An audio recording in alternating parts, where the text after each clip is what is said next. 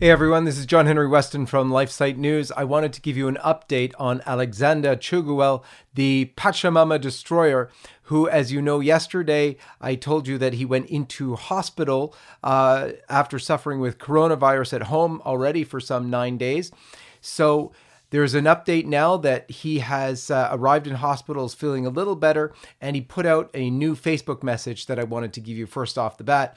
He said this, and I quote, "After so many of you already know about my state of health, I wanted to thank you all deeply for all of the prayers and support I get. It is now day 11 with the virus," he said, "and it's up to now I did not get any better. After I have been in home quarantine until yesterday morning, my wife and I decided that we got worse and that I have to go to the hospital. Now I'm here and they took good care of me. Please continue to pray, especially for the ones who got hit by the virus as hard as me or even harder, but who cannot have all this help and support. Let us always pray for the sick and old, for the ones who do not have families or friends which take care of them. As soon as I am healthy again, God willing, I will write another update here. Yours, Alexander. Christ will win," he signs off. He has a PS too that says, "I'm sorry that I cannot answer your private messages right now. It is too much." So as I told you yesterday, I texted Alexander only a couple of days ago, and he was too weak even to speak. Now, praise God, he seems to be doing somewhat better, but let's please keep the prayers coming. Several people have told me that there is likely a spiritual side to this story, given Alexander's heroic role in removing the pagan idols from the church and creating a new vigor in the church by his actions, which were praised by faithful cardinals and bishops, some of whom compared him to the Maccabees. It's very likely that Alexander was cursed, or that he is a special target of the evil one whom he has infuriated by his holy actions. So in addition to praying for him, let's do some fasting for him too, since our Lord did tell us that some demons only come out by prayer and fasting. Alexander's not just some young man who had a bright idea to remove these idols and now sort of basks in the glory of worldwide recognition. He actually undertook his actions out of a true zeal for the house of the Lord. That same zeal which led our Lord to cast out the money changers from the temple. Alexander is a young man full of faith and hope. He's very well educated, he's a traditional Catholic, and he has a wisdom well beyond his years. He is exemplary in his prayer life and his activism for life and family. He's generous with his time, and for all the fame he has rightfully acquired, he's very humble. He wears his Austrian jacket with pride as a man who stands up for his nation, but for him, the faith is paramount. You know, when he contemplated his actions of removing the idols from the church, he knew full well that he was risking his own freedom.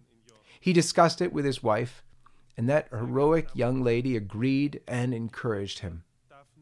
He carried out his act with spiritual guidance, with fervent prayer and frequent prayer. He, that's Alexander, is a leader in the church militant. It should be no surprise that Satan would attack him. And it's exactly here where we can join in to defend him against the attacks of the evil one.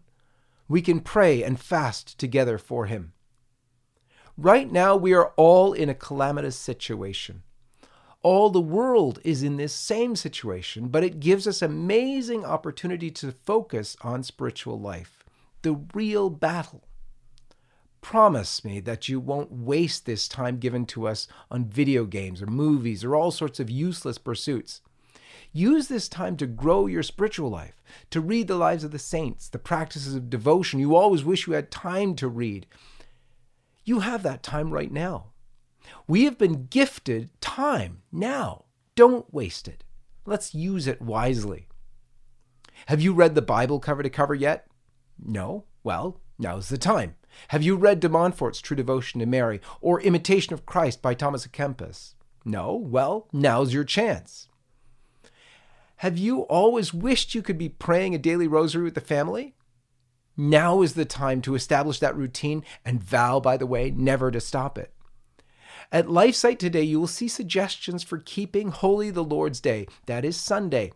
It's not just about watching a mass on TV or the internet. Yes, you should do that, but there are Great resources for that.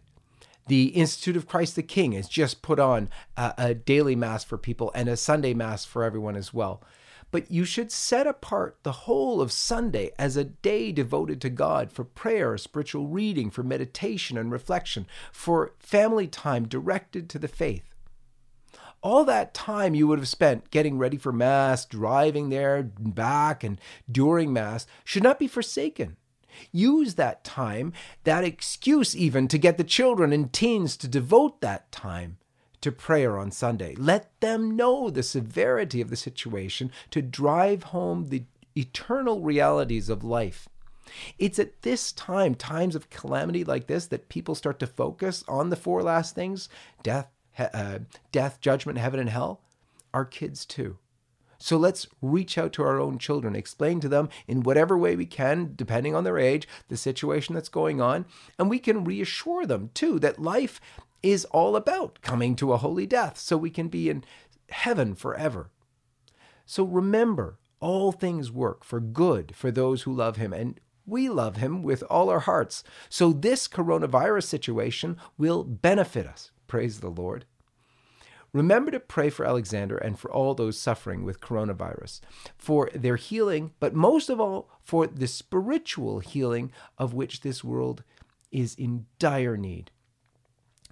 The spiritual healing of this world, which is now feeling a first taste of this chastisement of God for the rejection of God.